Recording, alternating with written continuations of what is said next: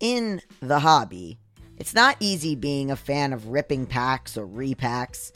We hype ourselves up thinking that we could pull, Hall of Famer. But with zero transparency on available cards and hit rates, it's all just a shot in the dark.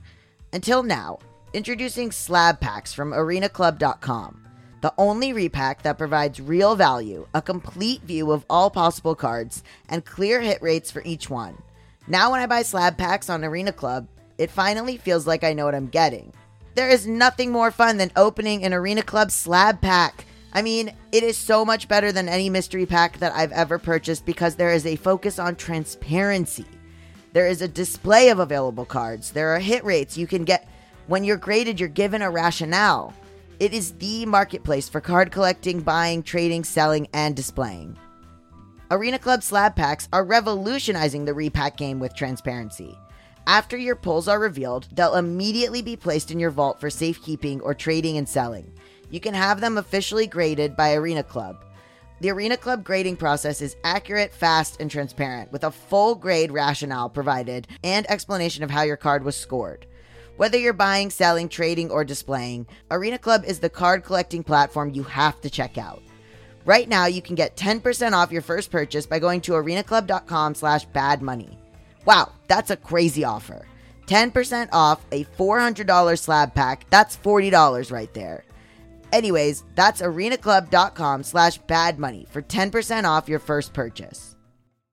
I love to track progress. As you guys know from listening to this show, I'm constantly tracking my progress. What have we done so far in 2024? And spring is in full bloom. Are your finances blooming too? With the Chime Secured Credit Builder Visa credit card, it's easy to start building credit with everyday purchases and regular on-time payments with no annual fees or interest. And if your credit scores grow, so could your opportunities for lower rates on loans like for a car or a home. You can use it everywhere Visa credit cards are accepted. That's right, you can build your credit using your own money. Get paid up to 2 days early with direct deposit. With a qualifying direct deposit, you can get access to your money sooner. Fee-free overdraft with SpotMe. Overdraft up to $200 without fees with SpotMe when you set up a qualified direct deposit. Just set up a qualifying direct deposit, sign up for SpotMe, and Chime will spot you up to your limit when you make a credit card purchase or cash withdrawal that exceeds your balance. Access 60,000 plus fee-free ATMs. That's more than the top 3 national banks combined. Easily find one near you with the Chime app. Send and receive money. Use Chime to pay anyone, Chime members or not, and cash out your money fee-free. With Chime's secure credit card, you can start improving your credit scores right away. Get started at chime.com/badmoney. That's chime.com/badmoney. Chime. Feels like progress. The Chime Credit Builder Visa credit card is issued by the Bancorp Bank N.A. or Stride Bank N.A., members FDIC. SpotMe eligibility requirements and overdraft limits apply. Out-of-network ATM withdrawal and OTC advance fees may apply. Terms and conditions apply. Go to chime.com/disclosures for details. You got problems that you ought to be concerned with. Moolah! You don't know how you're supposed to earn it, or what to do with it, or how to keep it. You're a freak with a dark, shameful secret. But you're not the only one. Get your hidden financial fears with a blast of sun. Now your healing has begun. It's Bad with Money with Gabby Dunn. Hello, this is Bad with Money, a show about finances and feelings where we don't talk down to you. I'm your host, Gabby Dunn. I've never had cancer. Knock on wood. I've lost family members and friends to it, and my uncle currently has stomach cancer, but I have no personal experience with the diagnosis. So I thought maybe my inklings or opinions were irrelevant. But I couldn't help but always wonder how actual cancer patients and survivors felt about the monetizing of cancer. And along with it came the infantilization or the sexualization of the disease. Though those around me seemed content to buy pink items to celebrate breast cancer awareness or do runs for organizations that were unclear on where their donations were going, I always felt uneasy. I knew Susan G. Komen was disliked by most cancer patients and survivors, but I didn't really know why.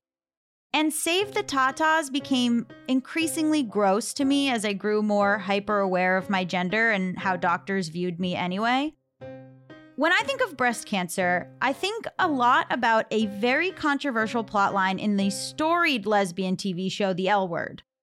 In this storyline, a beloved character named Dana gets breast cancer, and it's juxtaposed story-wise with a character named Max deciding whether to get top surgery or gender-affirming chest surgery. It's a really horrible writing choice, and it resulted in me feeling like saving your breast from a disease was tied intrinsically to sexuality as a woman. The show paints being trans as an affront to cancer patients. That breasts were the only place the cancer stayed, and that it was brave, female, sexy warriors that needed our help and our focus. I wondered if people with breast cancer were comforted by a football stadium full of cis men screaming that they better keep their boobies. I don't know. I lost my best friend and my grandmother to cancer when I was 14 years old, and she had colon cancer, and I had never seen the same sort of awareness or fundraising for colon cancer as I saw for breast cancer. So I decided to ask. I was at a party hosted by the writer Amanda Montell, and she introduced me to her best friend, Racheli Alcobi, who she met while writing an article about people who blog or vlog their journeys with potentially terminal illnesses. Racheli was so open about her feelings on the issue, and it felt like kismet to meet her right when I was considering doing an episode about cancer, pinkwashing, fundraising, the cancer monetization industrial complex, etc. To my great delight, Racheli, who works for the Leukemia and Lymphoma Society, is our first guest today. It was beshert that we met, which is a Hebrew word for fated. I just had always wanted to do an episode about cancer, and there Racheli was. Our next guests will be the hosts of the podcast Cancer for Breakfast, Stephanie Legioness and Amy Dials, who join me to discuss the cancers that don't get the awareness, money, or empathy they need, like my best friend and grandmother's colon cancer, anal cancer, rectal cancer, lung cancer, and what it really looks like to have cancer. Why are women targeted for these campaigns? Why is it so controversial to call out cancer charities? Why do jails and police absolutely deserve scrutiny for their pinkwashing? Is there any money in curing cancer and eliminating an entire industry? That's just for Conspiracy Corner, for those of you who listen to my other show, Just Between Us, where I do Conspiracy Corner. I had so many questions, and I'd been wanting to do an episode about pinkwashing and cancer for so long. So first, let's talk to Racheli.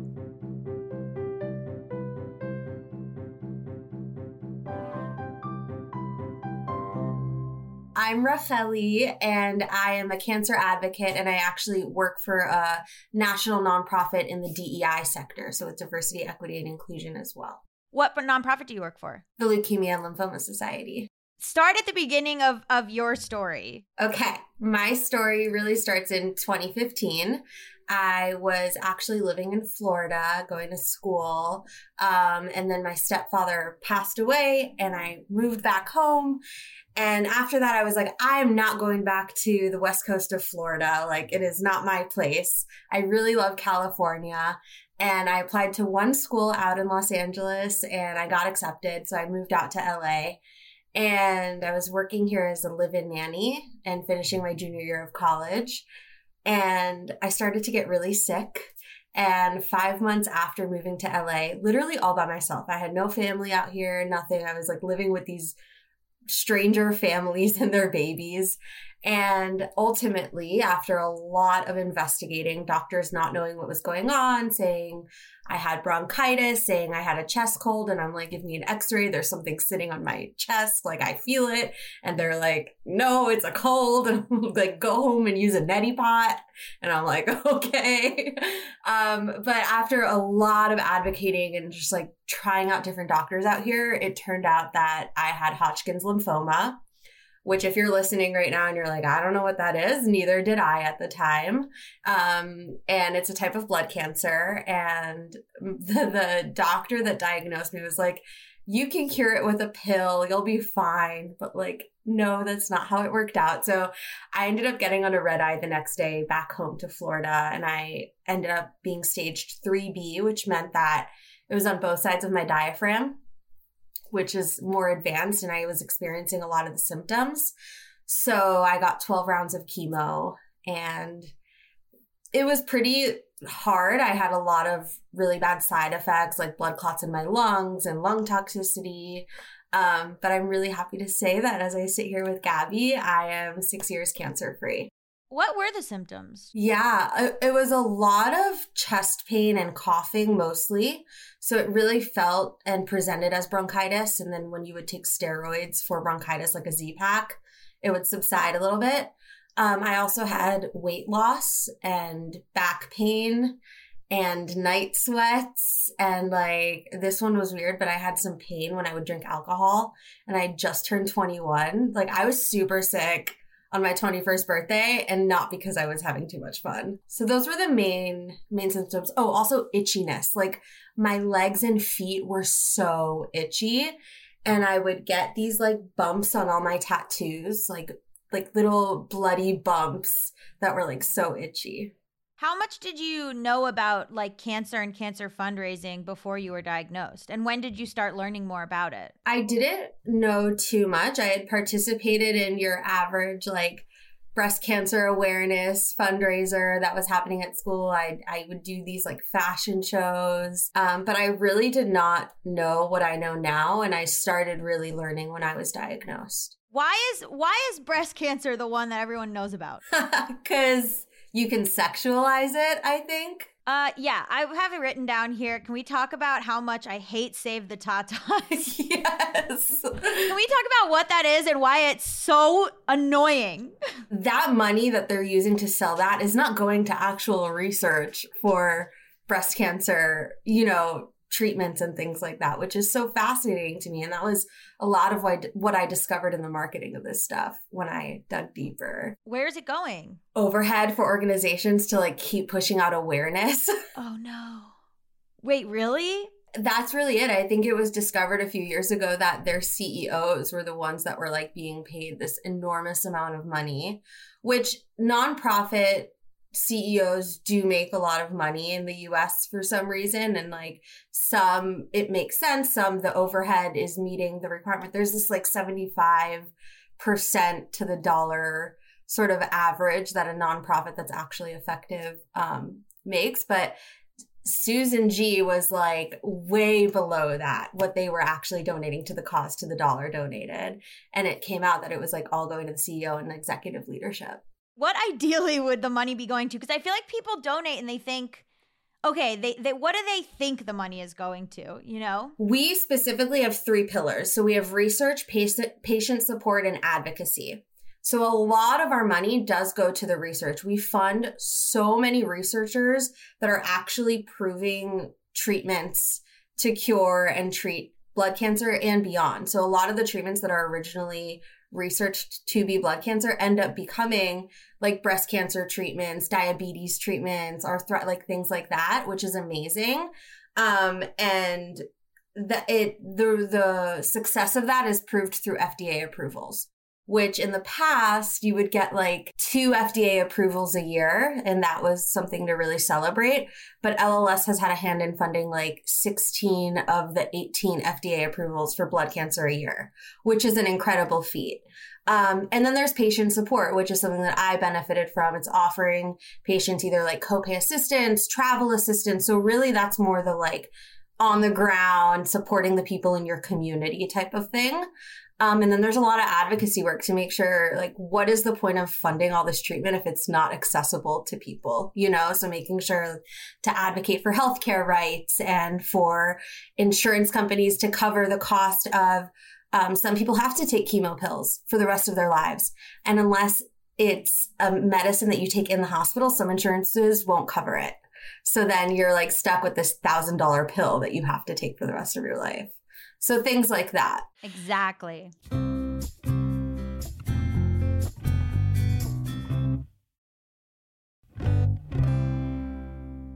I always hear from anybody I know who's had cancer that it's such an uphill battle with the insurance companies. What is that? Why is that a thing? The biggest example I have is at my 9th chemo, I was sitting in the chair getting my treatment, and I was experiencing some chest pains, which is not good. You never want chest pains. If you're listening and you have chest pains, like call your doctor ASAP, even if you don't have cancer. You don't want chest pains. And ends up being anxiety sometimes. But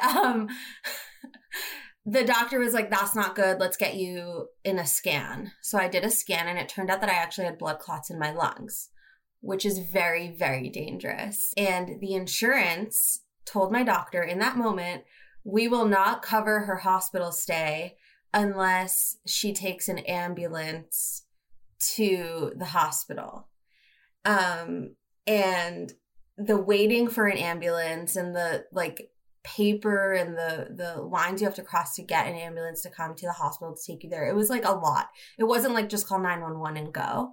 And my doctor was fighting with the insurance company for like 3 hours before I could get to the hospital. He was like, I will drive her myself. Like, let's get her to the hospital. And then I ended up getting stuck with the bill for the ambulance because the insurance company didn't cover the ambulance. It was like this whole, I could not believe that was my life in that moment. Like, I'm worried about blood clots in my lungs, but they're fighting over an ambulance and a hospital stay.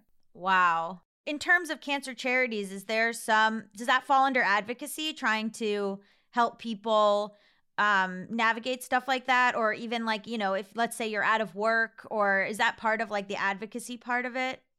So there's a whole department of social workers that are there to help you with that. Why do they have so many, they have a deal with the NFL, they have alliances, and like obviously a lot of it is, well, we're taking the money for our CEOs and stuff, but we're doing awareness. And like, what does that mean? And like, why is that, prioritized so much over like research? Have you ever met somebody that didn't know what breast cancer was? No! So I have a tattoo on my wrist that is a cancer ribbon. And the day that I was going to get this, I was working in the beer industry at the time. So I was like at a bar with a client or something. And I told them I was getting a tattoo and they go, oh, are you going to make it pink? But that's how it is, right? It just hit me in a weird way. And it reminded me of that. I don't know if it's an issue, like too much awareness, but it's like, it's so honed in on this one. And then the other months of the year have all of these cancer awareness months, like blood cancer shares it with thyroid cancer, ovarian cancer. And so there's never really a one-stop focus on another type of cancer.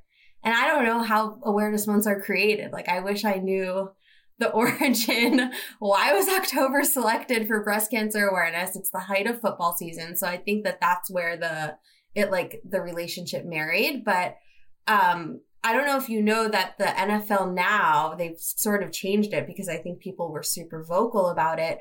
But now it's not just breast cancer. Now players actually get to choose what cause they want to advocate for during the month of October. And so there's one initiative they do. It's called My Cleats, My Cause. And so they'll design their cleats to advertise and bring awareness to an organization. But it's still, it's nothing compared to the awareness that breast cancer received, Yeah. So we're doing 2 episodes basically on the different meanings of pinkwashing, but what does pinkwashing mean in terms of cancer? So it's really just like dropping pink on all the marketing to make people want to support your organization, not a nonprofit organization, like to support your for-profit capital organization, like yogurt. Yoplait does this. A bunch of all the bars do it during the month of October. They like decorate in pink and they're like, we're going to have a pink party. Yeah. I mean, I think the hypersexualization of it, men should care about this. Like, I feel like there's an undertone to the NFL's relationship where it's like, men should care about this because you're going to lose boobies. And like,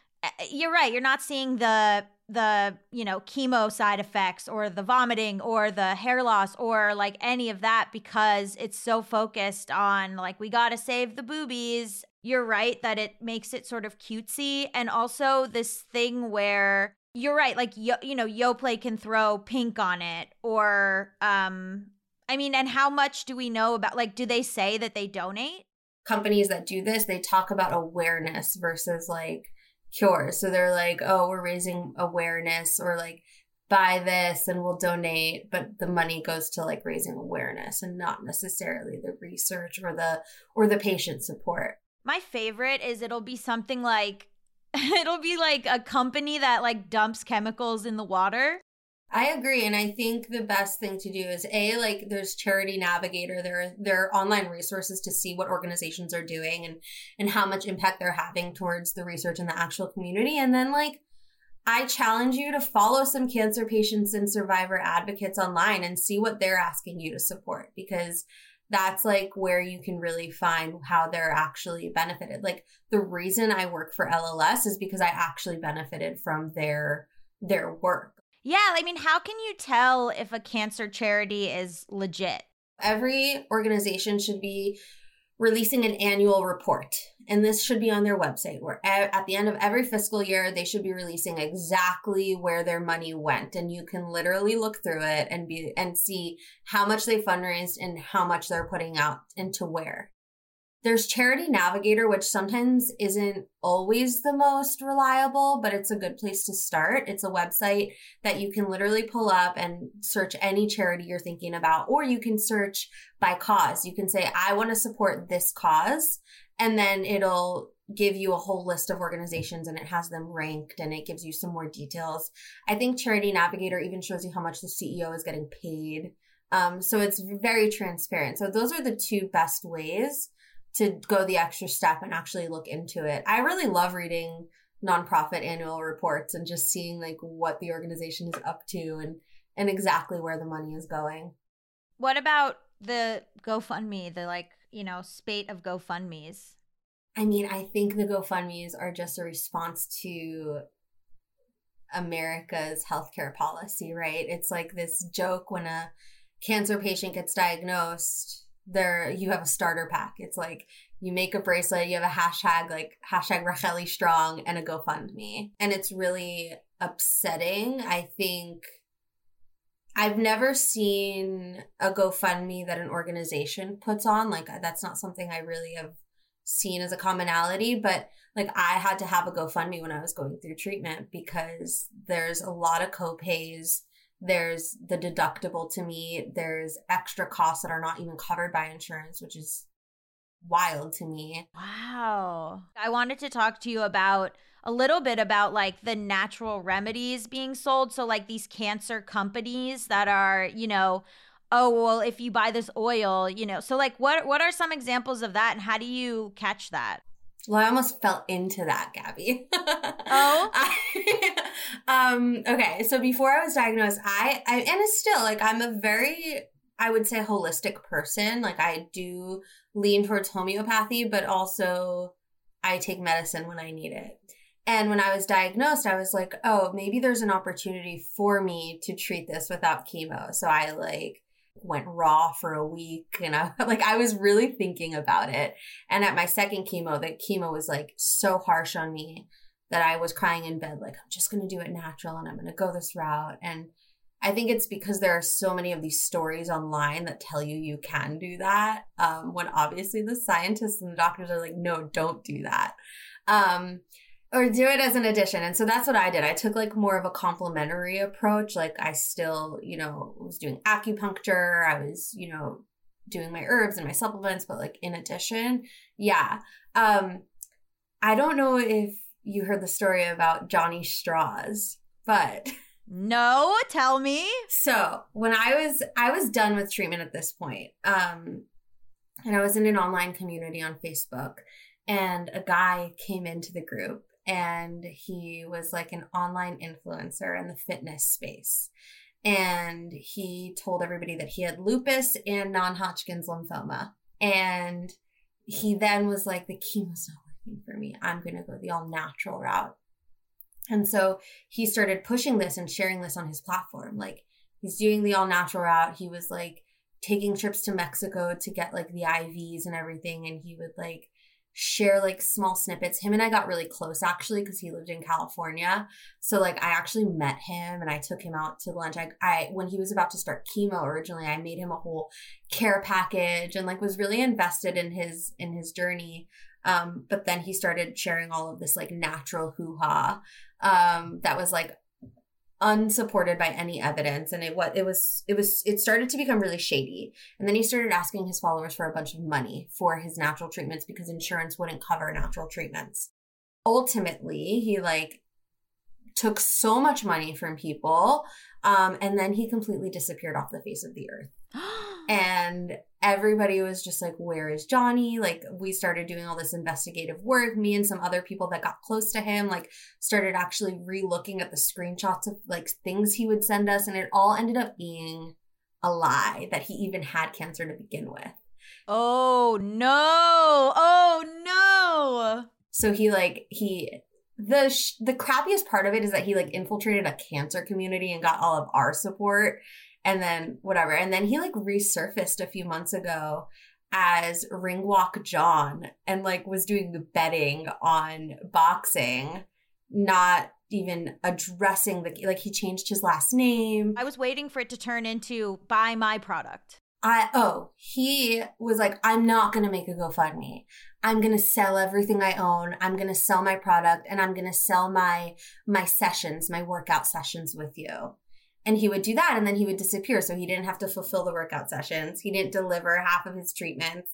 The thing about that is that it targets vulnerable people who are like moms, right? So this is targeting vulnerable people who have cancer. If you read Cultish by Amanda Montell. Oh, your bestie Amanda. Yeah. In her MLM chapter, she actually, my pseudonym in her books is Esther. So she talks about me and how when I was going through treatment, MLMs were preying on me. They would reach out to me. There was one back in the day. I don't think that it is still in works. It's called It Works. And they did hair supplements and like wraps for your belly and things like that. And it was all about hair growth. And so while I was going through treatment, they were all in my inbox trying to sell me It Works, like supplements. And somebody gifted them to me because they were a friend of my mom's who sold It Works. And I was like using them and not knowing like that it was MLM. But then when I wanted more, it was like, oh, okay, like go to my website and and like all this stuff.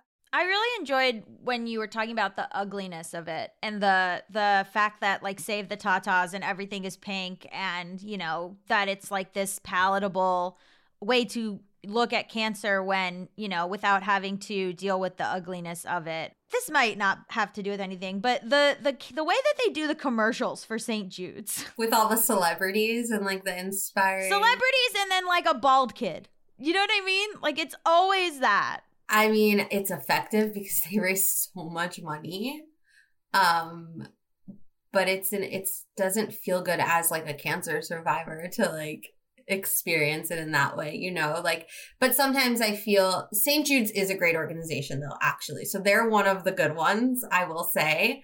They actually do really life-changing work for patients, especially the little ones. But yeah, I feel like there's not really one right way to do any of this, because if they were to then do it where they're not showing the bald child and it's just... Well, then are you hiding the reality of it? I know, but it feels exploitative when I see it. I'm like, oh. What else? What is getting swept under the rug? What organizations are getting swept under the rug in favor of, you know, these bigger places that have just like mountains of press? Yeah, I mean, all regions or like states and cities have their local organizations that are definitely worth looking into. There's also, if you're just trying to like learn more, I make videos and I always say that I would love if people that weren't affected by this actually watched this stuff so that they can understand, you know, beyond like what they see in those St. Jude's commercials. Like it's not just me as a bald person, and there's, I think, if we're talking cancer specifically, a very big misconception that once somebody is done with treatment, that it's all over.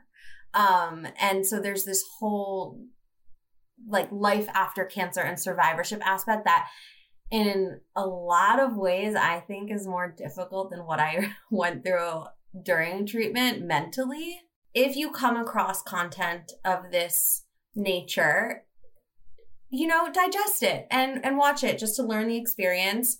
I think seeing what your local oncology centers and hospitals are doing is a great way to see where to support, because they're really invested in really working with organizations that support them and actually getting patients the help they need. So out here in LA, like UCLA has partnerships with certain organizations, and that's how you know, like, okay, those are organizations that I think make sense to support. American Cancer Society has really wonderful resources. and it's across the board. So I actually think that they're a great organization to look into as well. And LLS and American Cancer Society, if you go on their website, sometimes there are things that they're very aware that they can't offer a patient. And on their site, they have, okay, we don't offer this, but here's all the places that do. So here are the links that do. So go here. And so I think that's really wonderful as well, the partnership that you see across the organizations. Well, thank you so much. Where can people find you and more about you? I'm on the Instagram. My username is Radiant Racheli. Thank you so much. This is like an episode I've wanted to do for so long. I hope that it was everything you hoped for. I appreciate you having me on and opening up this conversation and bringing awareness to it, because I don't think enough people not in the cancer space do that. And so I really appreciate it. Our next interview is with Amy and Stephanie of the podcast Cancer for Breakfast. It's so honest and tough and incredible, and I am so honored to be able to have these conversations on this show. So now, Amy and Stephanie.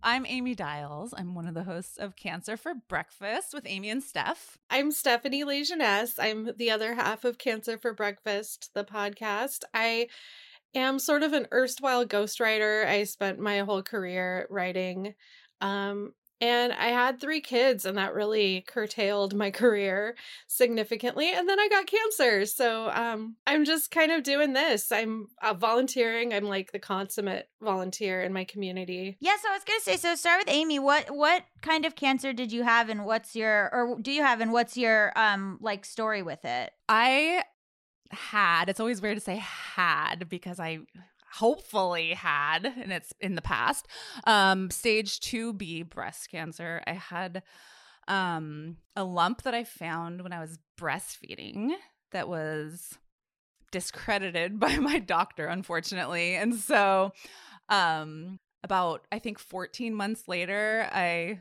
realized it was still there, and because my daughter bit me. And so then I went back, and so I had breast cancer. I did the whole 9 yards, the whole chemo, the surgery, a couple surgeries.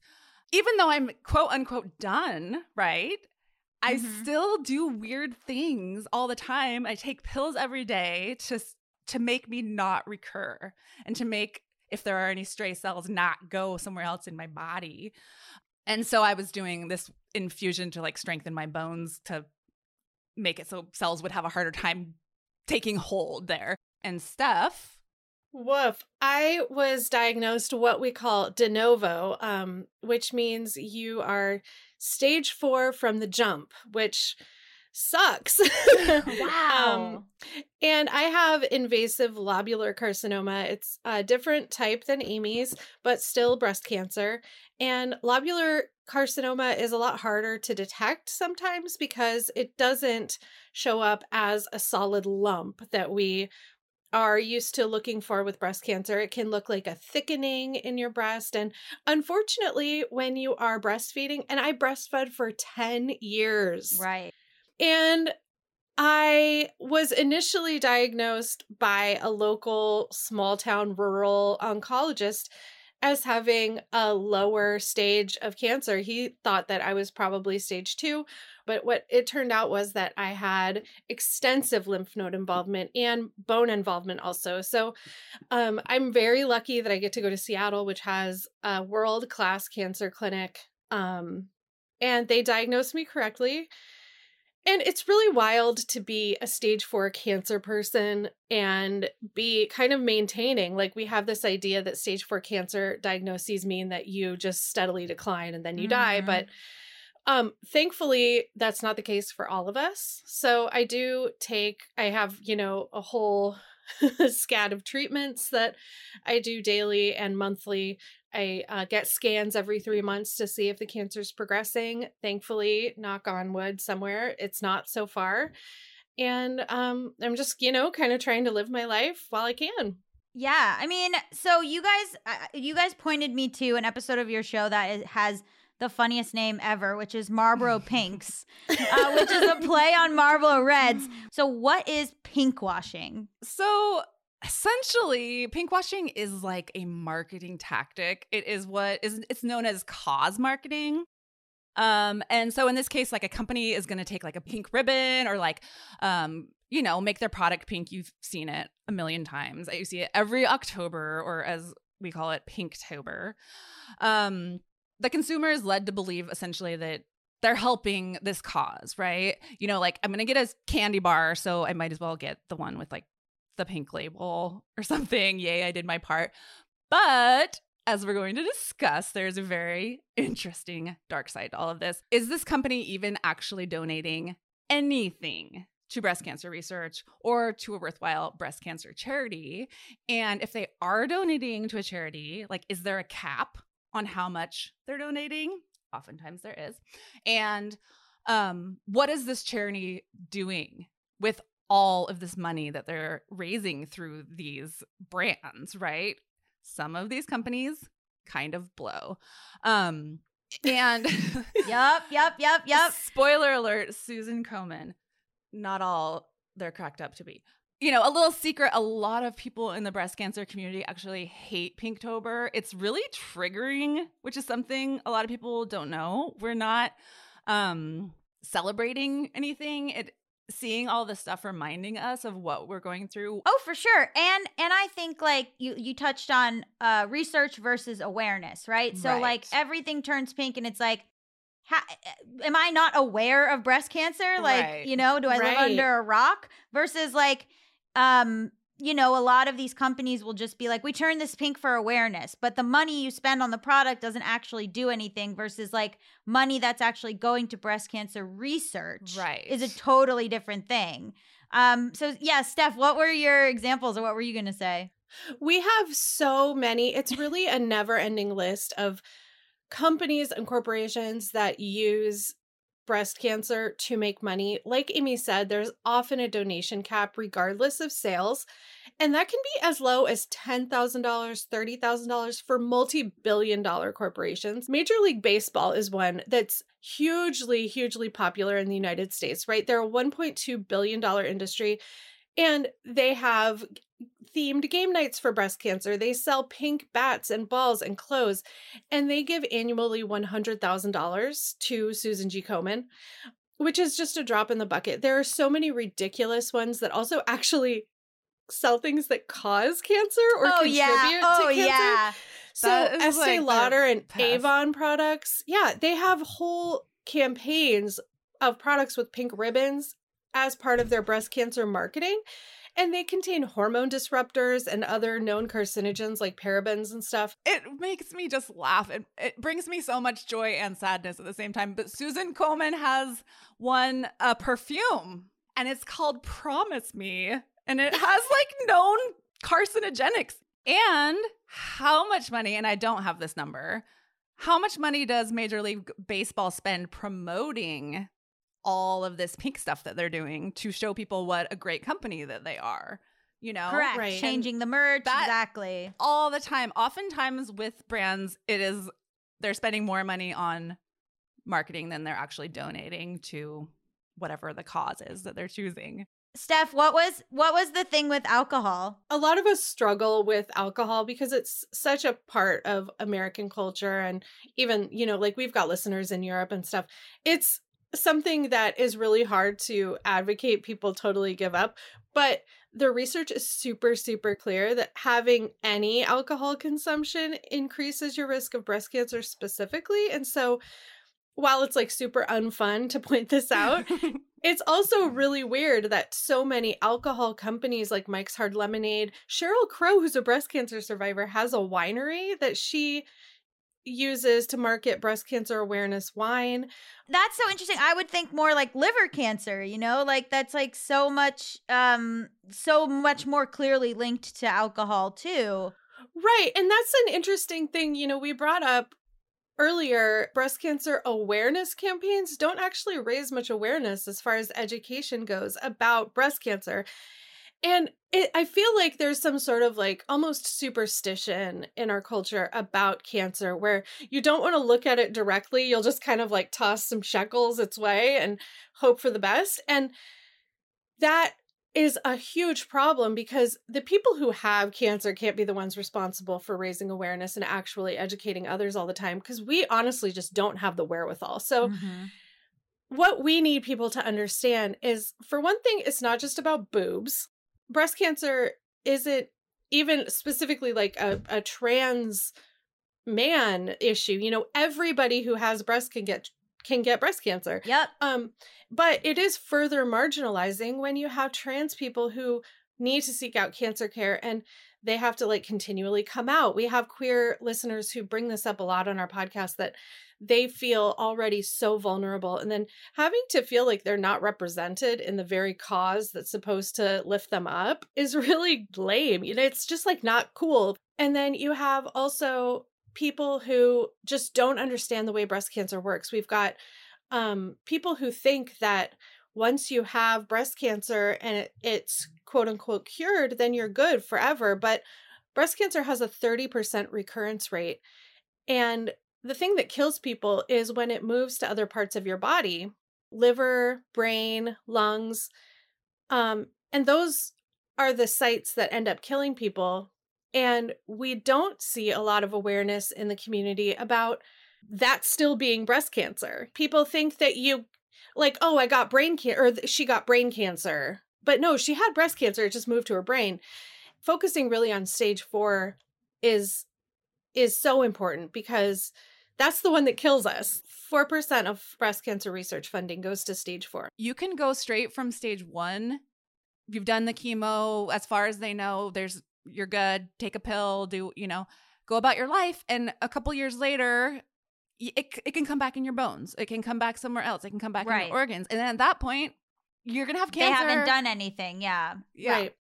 They haven't done the research. They haven't done any sort of like funding for research for stage 4 or for, I don't even think research. I think people also are just not aware, like Steph said, that cancer is not just localized in one place. It moves. It can show up in other places. The whole sexualization of like save the tatas and boobies and whatever is like, hey guys, we don't want to lose boobs. And it's like, that's the least of your problems. People always say free boob job. It's like, it is not a free boob job. When you look at Black women in the US, they are more at risk for dying of breast cancer. They're more at risk of developing stage 4 cancer. They have a higher risk of the more aggressive cancers. And yet they have so little representation in these marketing campaigns. And when they do get representation, it feels so much like tokenism. The hyper feminization of breast cancer, it's almost infantilizing towards It is women, absolutely infantilizing. where it's this I was doing a bunch of research. I kept butting up against like brave warriors. Oh my goodness. You're hitting it quite on the head. I did a lot of research and I'm very angry. Well, so many of the resources that we see for even just cis women with breast cancer, it's like microblading, it's false eyelashes, it's wigs. And that's fine for people who really acutely feel that loss of their femme identity. But something really interesting that I have seen over and over again in our community that Amy and I have created with our podcast is people feeling for the first time at the loss of their hair and the loss of their breasts, the freedom to really explore their gender identity, or feeling forced to explore their gender identity and being pushed to a really uncomfortable place and coming out the other side with a very different idea of their own gender. And it's leaving so many people in the lurch and so many people unrepresented and without actual functional help. We've tried to focus during the month of October on charities that we really love and support. And a lot of them are small local charities that offer things like meal services and house cleaning for single parents who are going through breast cancer, and travel buddies and things like that. And these are like the day-to-day sort of supports that actual people need. They don't need fake eyelashes. I mean, some of them might, but for a lot of young breast cancer people, which if you're diagnosed under 40, that puts you in this category of being like young for cancer, right? AYA is what we call it. And Steph and I were both diagnosed when we were 39. This whole pink ribbon thing came about in the early 90s, like I want to say like 93 or something. We start seeing pink everywhere. Many of us, when breast cancer was happening when we were kids, to our aunt's friend and our friend's mom, and then they went on to die. Metastatic breast cancer treatment was very, very different back then. So it was way more common for it to take you down a lot more quickly than it does now, where people now with the treatments they have are living much longer, which is fantastic, but still not good enough.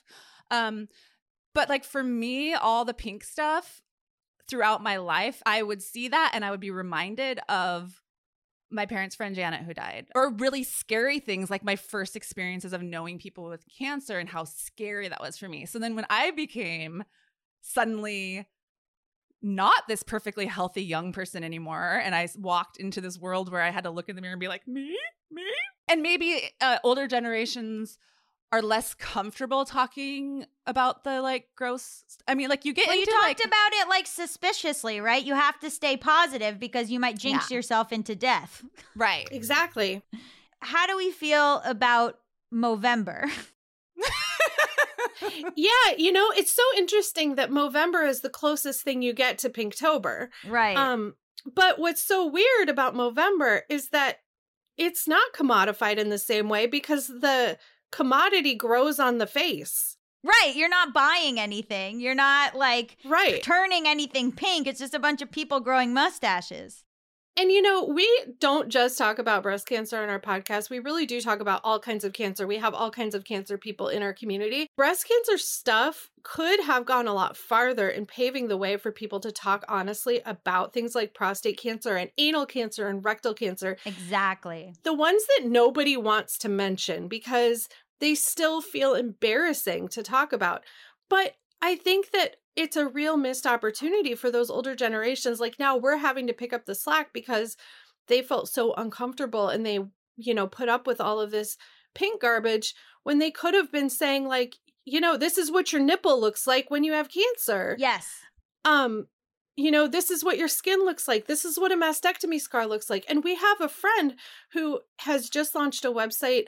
It shows people's actual mastectomy scars from, beginning to end of the process. Yeah. And it's called Empowered Mastectomy. So many pictures people have sent in. But I think that like prostate cancer has gotten a similar treatment in some ways, in that it's like a joke, like turn your head and cough, is a big joke. Right. I think, like I said, what Movember has going for it is it's not commodified in the same way that breast cancer stuff is. I like to see people talking about an uncomfortable subject. I would love to see rectal and anal cancer, go that same direction. But it's hard to be in one of the, like, this is so weird to say, but like the popular cancer. Right. I feel like you have to kind of hoist others up. So another thing that your Marlboro Pinks episode touched on that I was like really mind-blowing for me was the idea of women as consumers, right? So Movember, men don't buy things, even though that's a complete lie. Have you ever been to Sharper Image? But but can you explain a little bit of like women as consumers, which is like they'll go up to the, front of the cashier and buy the pen and buy the, the thing that's for sale, basically. Well, yeah, I think that women have been so conditioned to be terrified of breast cancer for good reason. I mean, over your lifetime, you have a 1 in 8 chance, if you're a cis woman, of getting breast cancer. And that's a scary statistic. For one, we're an easy target in that way. And for two, I think that we are cis women, myself being one, we're seen as frivolous consumers. We're the family's shopper. And we are also seen as naive consumers, I think, in a lot of ways. And so these companies prey on women who they believe won't go the extra step to do the research into where their money is going. They don't want to interrogate cancer. It's still off-putting. It's like gauche. You don't want to call out the cancer charity. Like, oh, we're going to get to that. Yeah, don't look too hard at it or it'll come for you, you know? Right. If you say it 3 times, it's like Bloody Mary. Right. Susan. Okay. So you mentioned, someone on our Instagram asked actually about the discrepancies in funding and, that some cancers deserve more or whatever. And so you kind of touched on some are embarrassing, and that's why, you're not going to get a bunch of families together to dance in tutus for anal cancer, or, you know what I mean? Right. So why are some so invisible? And I think maybe some of it too, my theory with lung cancer is people go, well, you deserve it. Right. And we have so many people, I don't want to say so many, but we do have a few people that have never smoked cigarettes who say they get that all the time, or people assume, there's not some sort of environmental link or genetic link that also contributes to all sorts of cancers. Absolutely. And what I have found is that it really takes somebody who's willing to be the face of it. There is a woman named Deborah who goes by the handle Bowel Babe, and she's huge in the UK, and she has bowel cancer. And she's super glamorous, and she goes to all these galas and stuff. For all of the whatever frivolity you would accuse her of, she has done more for bowel cancer than any number of charities could do with outreach campaigns and things like that. And we see that over and over in our communities, where people who show off their ostomy bags, or people who, taking away some of the mystery around things makes it so much easier to talk about. And I think that goes for anal and rectal cancers. Of course, I have big theories about how those disproportionately affect gay men. And so right, then people, get real weird about that, or even doctors. I remember a friend of mine, straight guy, had a anal cyst, and his doctor kept being like, "Are you sure you haven't? Are you sure?" And I was like, "Dude, come on, he's already here." Well, we find a lot that people will go to any lengths to other cancer people just because it's too scary to confront. It's too scary to be somebody who could possibly get cancer. And so you'll find any number of reasons why you're not them. Can we talk politically? So the pink badges on cops, and then not giving a shit about healthcare. Oh my God. Steph, tell them about, what is it, the jail parties that you Oh my donate God. money to get out of jail? What is it? The unfortunate thing about breast cancer is that it affects so many people that it's really just a cross section of the country. Yep. And so when you criticize cops and propaganda, people don't always take kindly to it. Of course. I find it really, really disgusting, personally. There are often these fundraisers where people sign up to be arrested, and then their friends and family have to donate money to bail them out, quote unquote, bail them out. And then this money supposedly goes to some sort of breast cancer charities. It's usually the American Allegedly. Cancer Society or Komen or whatever. Well, and it's also interesting because what are we doing for people with cancer who are in prison? It's just kind of almost willful ignorance. I think that's totally true. It's really myopic. I try to assume positive intent of everyone except for the police. But Black people have poorer outcomes in this country. When they get diagnosed with cancer across the board, every single type of cancer, they have poorer outcomes than white people. And it is something that's not talked about because in addition, it's just an additional layer of discomfort. People don't want to talk about cancer, and then they don't want to talk about racism, and they don't want to be complicit. But it's so many layers of really messed up stuff. And it's at a government level. I appreciate deeply that Joe Biden feels a commitment to cancer research because of losing his son. That's great. Interestingly, the federal government is the biggest contributor to cancer research in the United States. What about the gas and oil lobbies? Exactly. What about the What about the military budget? I mean, like, there's all kinds of stuff that could be done a lot better. And, not having healthcare system that can sustain health for all of the people in this country makes it a difficult sell to me, because curing cancer doesn't mean that it exists in a lab. It means that it's got an application that can be widely used. Well, here's my now welcome to what we call on my other show, Conspiracy Corner. What about the people who say, well, there's no money in curing cancer? Cancer is a $1 billion industry. It's a whole industry. There's actually, again, I'm not like the people that I read about who were like, they cured cancer in the 60s, but nobody's allowed to know. But like, it did make me start thinking, like, is there any money in curing cancer? Well, like I like to say, / hate to say, the customers keep on coming. So we don't believe it. We've said we don't. And the reason that I don't believe it is because when you become a cancer person, like I am, I mean, there are plenty of cancer people who are not psychos like I am and That's do not these true. like crazy, like join Onco Twitter and like DM research candidate, like fellows, and ask them for their papers for free. There are thousands of faithful scientists who commit their lives to pretty thankless work. Like when you look at the papers, these are people who know that they're going to start researching something and they will probably not see the end of that research before they die. And still they show up to work every day.